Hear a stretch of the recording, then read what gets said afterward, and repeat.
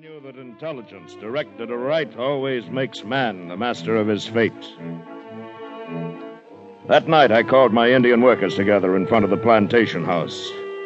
I saw their faces go ashen with terror as I told them that the ants were coming.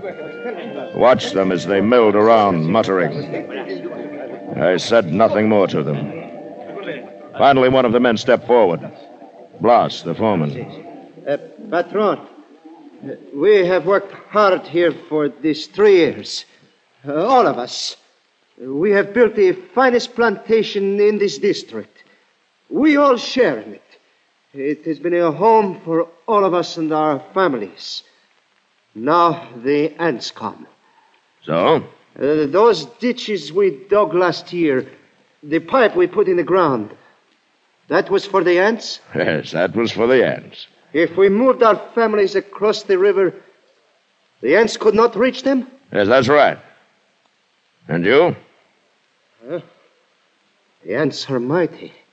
We know what they can do. All of us think that you are mighty.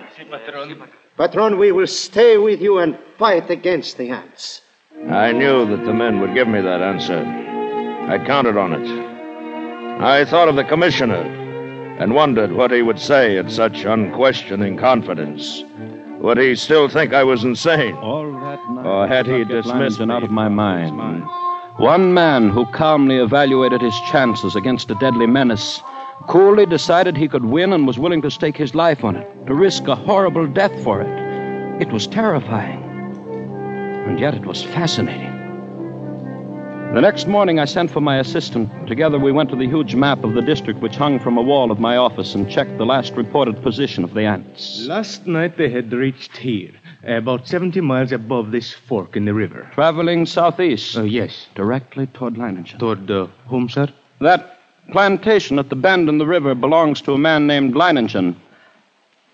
When would you say the ants will reach there? Oh, I don't know. I imagine about tomorrow noon. Tomorrow noon, still time. Still time? What do you mean, sir? Why, nothing.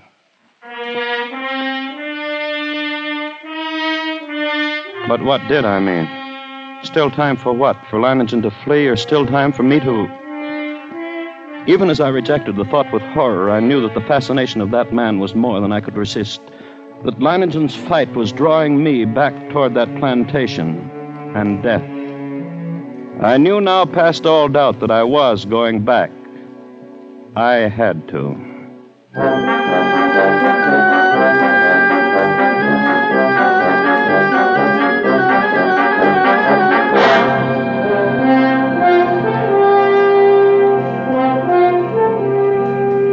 It was 10 o'clock in the morning when I rounded the bend and saw Leiningen's plantation before me.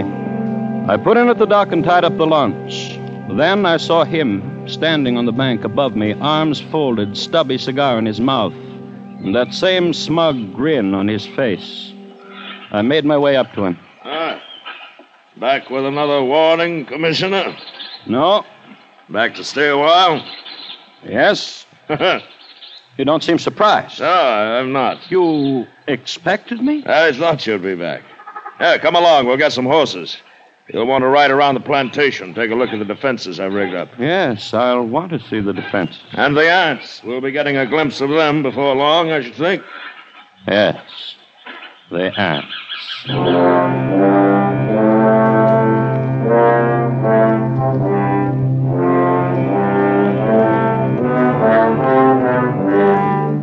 The defenses Leiningen had devised were quite impressive. Surrounding 3 sides of the plantation like a huge horseshoe was a ditch 12 feet wide. The ends of this horseshoe-shaped ditch ran into the river which formed the 4th side of the plantation. And at the upriver entrance to the ditch, Leiningen had constructed a dam by which the river water could be diverted into the ditch. A large handwheel controlled the floodgate of the dam, and apparently Leiningen had ordered it opened immediately after my arrival. For as we now approached the ditch and rode along it, I could see that it was nearly full. How do you like my first line of defense, Commissioner? It's reassuring, like a moat around a castle. Unless the ants know how to build rafts, they won't reach the plantation. But this is only the outer moat. There's a better one than this. Now, come along. We'll go up to the high ground where the buildings are. I can get a view from there.